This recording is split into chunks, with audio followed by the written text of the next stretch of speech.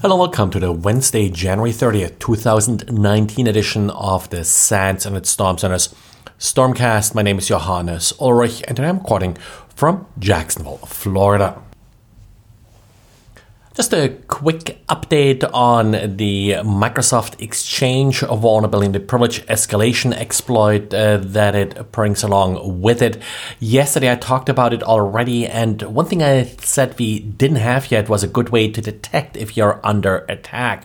Well, figured it out thanks to readers that also commented on this, and the thing to look for is event code 4624. You should see then a logon type 3 and an authentication package NTLM.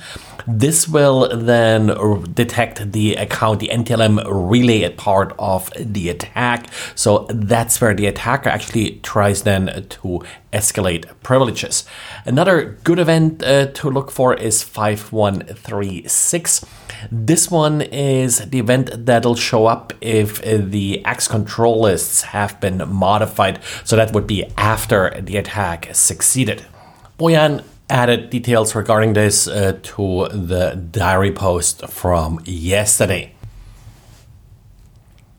But we've also got a sort of interesting, little bit different good old phishing attack today. Now, it arrived as an email, as they often do, and the lure here was an attachment that promised final closing statement. So someone who is just about to close on a house, of course, would be at risk here, and the intent is not really to infect you here. The link, this PDF, actually just goes to a legitimate OneDrive page, and from there, well, you're being then redirected to the attacker's page. The attacker actually went through the trouble to get something that looks a little bit OneDrive-like. The host name they're using is Drive Document 1, but they made a crucial mistake here in that they weren't ready for IPv6. They do deploy, as many of these phishing pages, a blacklist where they're sort of trying to lock out researchers, security companies from their phishing page to make it more difficult for us to look at a page and actually block it and get it shut down. Well, in this case, because I was coming from an IPv6 address, it failed the IP blocklist check and just threw a PHP error. So I never got to the point where I would be able to enter my OneDrive password. Now, the reason for this, of course, is that they would like to get your Outlook 365 password. With that, they would be able to monitor your email traffic. And if you happen to just be about to close on a house, whether that's a realtor, whether that's the buyer, well, this may enable them to inject fake messages, giving you a wrong account number to transfer money to. And Apple has found a workaround for the FaceTime vulnerability that allows users to listen in on the receiving end before the receiving end actually has accepted the call. Well, part of the problem here was how group FaceTime was implemented. What Apple decided to do now is to just disable group FaceTime on its servers. So at this point, nobody can use group FaceTime. This should mitigate this vulnerability. And I assume Apple is still working on a patch that should be released. And once the patch is released, I would expect Apple to re-enable group FaceTime. Normal FaceTime one-on-one still works and is not affected by this vulnerability.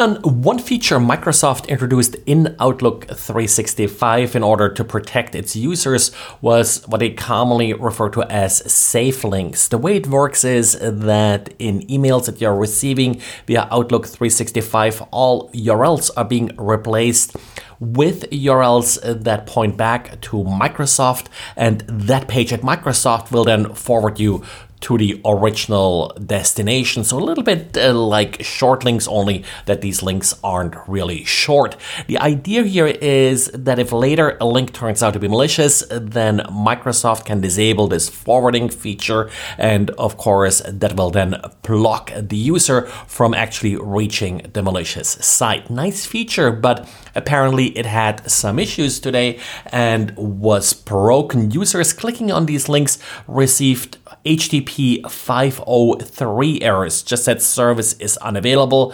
Now, if you remove the first part of the URL, just the first label in the host name, which is something like NA and then a 2-digit number, then you were still able to get to the original URL, but you got a certificate error. So really not sort of a valid workaround necessarily. So if you ran into this earlier today, that was a Microsoft flaw. I think it has been fixed now, but haven't really seen an ultimate resolution yet. Well, and this is it for today. Thanks for listening, and talk to you again tomorrow. Bye.